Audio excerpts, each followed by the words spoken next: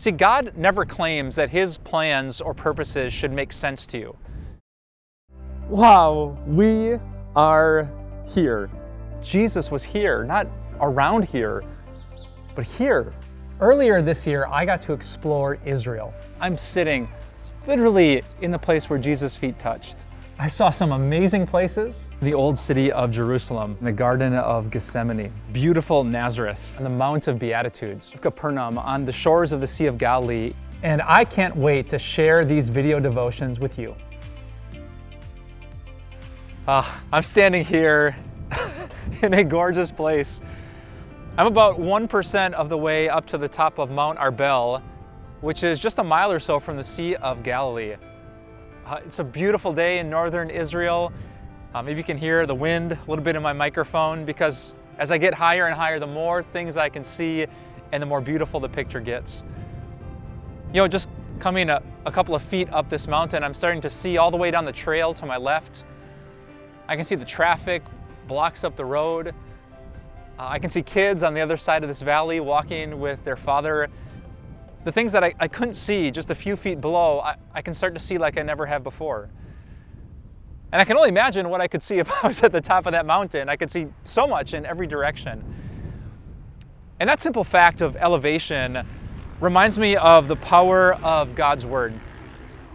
See, God says that when He thinks about your life, your future, the plans He has for you, He doesn't see things from the level that you see them. He is so far exalted that He sees things you couldn't possibly see from your perspective. I love how the prophet Isaiah said it in Isaiah 55. God said, "As the heavens are higher than the earth, so are my ways higher than your ways, and my thoughts than your thoughts." See, God never claims that His plans or purposes should make sense to you. He simply says, "I'm God." The way I do things is not the way you do things. The way I think about life or death or suffering or pain or whatever, you couldn't possibly fathom it. And that humbles us.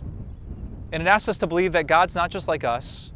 He's so far exalted, He's so far above us, higher than Mount Arbel is over the Sea of Galilee, and so we trust Him. Some of you know a famous passage from the Proverbs that says, "Trust in the Lord with all your heart, and lean not on your own understanding." I'm reminded of that today as I see things that I couldn't see before. And I can only imagine what God sees when He looks at you, your life, your future. So don't doubt Him. Don't question Him. Don't be afraid. Instead, know that your God has got this. He sees this, He knows this, and He has amazing plans for that. Trust in Him with all your heart, and you'll never have to be afraid. That's another lesson we learned here in the beautiful hills of Galilee. We're so grateful that you listened to this podcast, and we would love for more people to listen to it too. So if you wouldn't mind rating and reviewing this podcast, you can help this message to reach more hearts, more souls, so that more people can be satisfied by the love of God. Thanks for your support, and we'll talk to you soon.